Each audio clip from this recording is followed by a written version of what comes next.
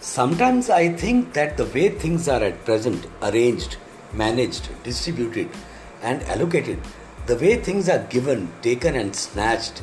the way rights are doled out, granted, the way chances are grabbed, manipulated, the way goods are valued, priced, or sold out, the way bounties and free pleasures taxed,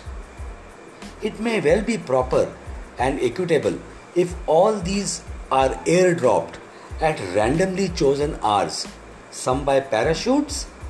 and some simply dropped for million brethren to catch,